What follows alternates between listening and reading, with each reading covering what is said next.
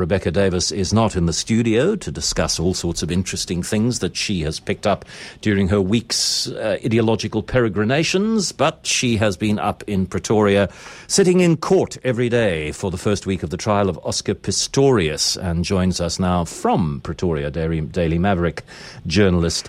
Rebecca, hello. Hello, John. I didn't realise what I was doing was an ideological peregrination, but now that I know, I feel rather chuffed. Oh, good.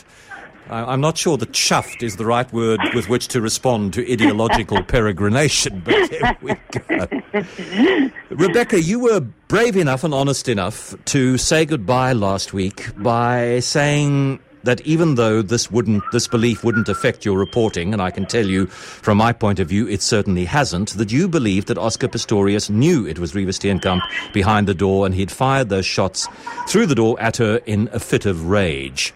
Do you still believe that after the week's testimony? I must say, John, it does toy with your prejudgments, this whole legal court case business. I find every day sort of swayed in one direction or the other. Initially, with the strong neighbour testimony of Michelle Berger and Charles Johnson, I thought the state was looking very, very strong. But then the testimony of Dr. Johan Stipp yesterday actually seemed to support the defence's version in several aspects. Today we saw Oscar's ex, Samantha Taylor, come out and give a damaging testimony, but on the other hand, perhaps not terribly convincing testimony, given that she was sketchy on a lot of details and clearly has an axe to grind as an aggrieved former girlfriend. Finishing off the day with a security manager at the estate just now, Peter Baba, who said that when contacted Pistorius said everything was okay on the evening but was crying, which again seems sort of condemning in a way, not conclusive. I don't know is the short answer, John. I've been going back and forth on it. I certainly don't feel as certain about it as I once did. I think, honestly, it could go either way. So it really doesn't matter what you think. It doesn't matter what I think. It doesn't matter what Barry Rue thinks. It matters what Judge Masipa thinks. And I haven't watched much of the television, and it's been impossible for me to read anything in the bits of television that I have watched and the tiny bits of audio that I have listened to where she has made an interjection. She's been very firm with the media, John. I'll tell you that. Getting quite used to being told off in one form or another, though she's well within her rights to do so, and is completely right. Felt very sorry for an international colleague of mine whose laptop had an unexpected pop-up the other day and had to stand up to be rebuked by Judge Masipa in open court. So from that perspective, she's certainly keeping a tight grip on sort of the running of her courtroom. She hasn't been intervening very much in the actual testimony, cross-examination, and so forth. There were people who suggested that she could have done more, perhaps, to try and protect the witnesses, though that's not technically her job. That should have been the state's job. I think that, again, it's pretty much too early to tell anything conclusive about what Judge Masipa thinks in any regard about the trial, to be honest. So what's critical is the timeline, and was there female shouting at any stage? If there was female shouting, when was it? We've had an enormous amount of toing and froing about that very critical thing. We have, and it's getting increasingly difficult to keep it straight in your head. Well, I find so, at least, listening to all this testimony. As far as I understood it from Johan Stipp's testimony yesterday, both state and prosecution were in agreement that there could not have been any screams after the time of 3:17, I believe it was. We've heard now from 4 separate witnesses that they believe that there was a woman screaming at various points.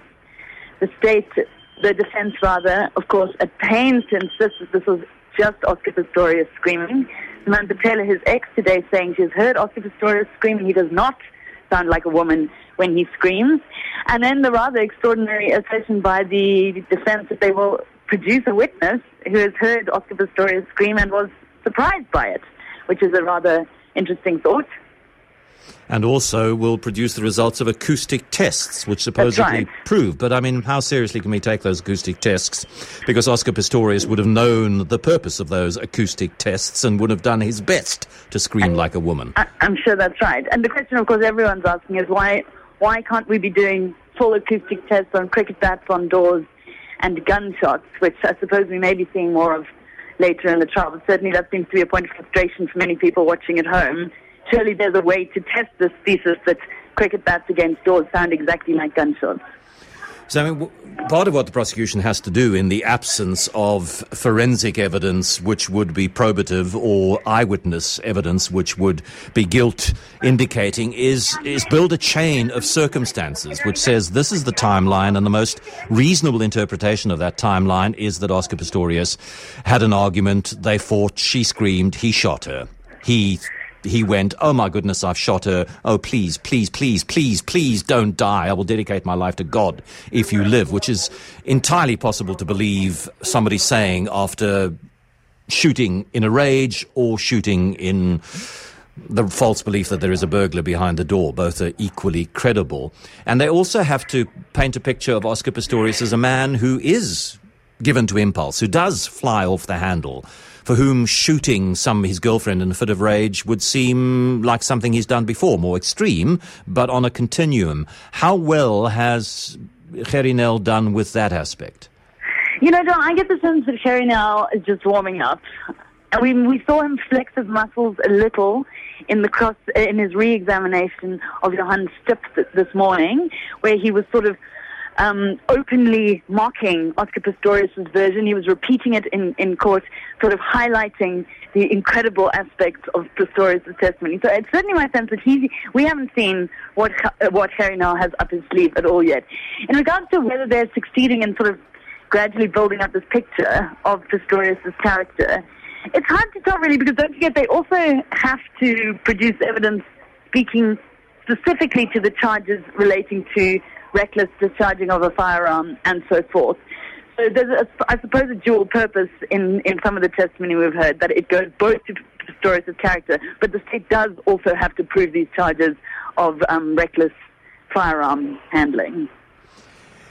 Rebecca, is this something that you are excited about being present at? I mean, there have been stories that I've covered, and I'm so pleased that I will be boring my grandchildren in years to come with my recounting of the fact that I was there at that story, I was present, I was covering it.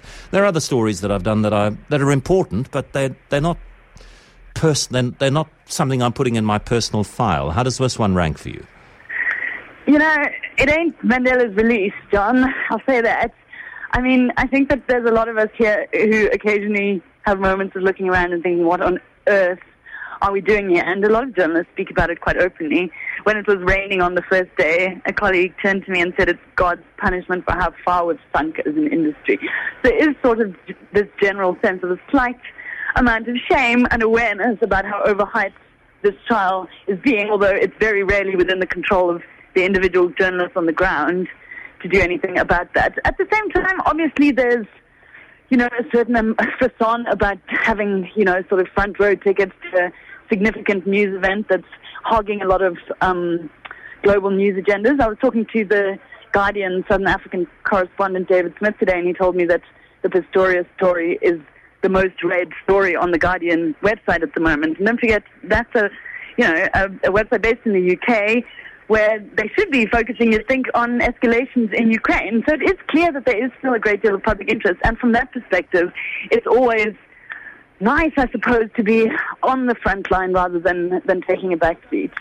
And I look forward to continuing to read your thoughts and your reporting on this trial. And they are very good to read indeed. Rebecca Davis, you can read her thoughts and her coverage of the trial on dailymaverick.co.za.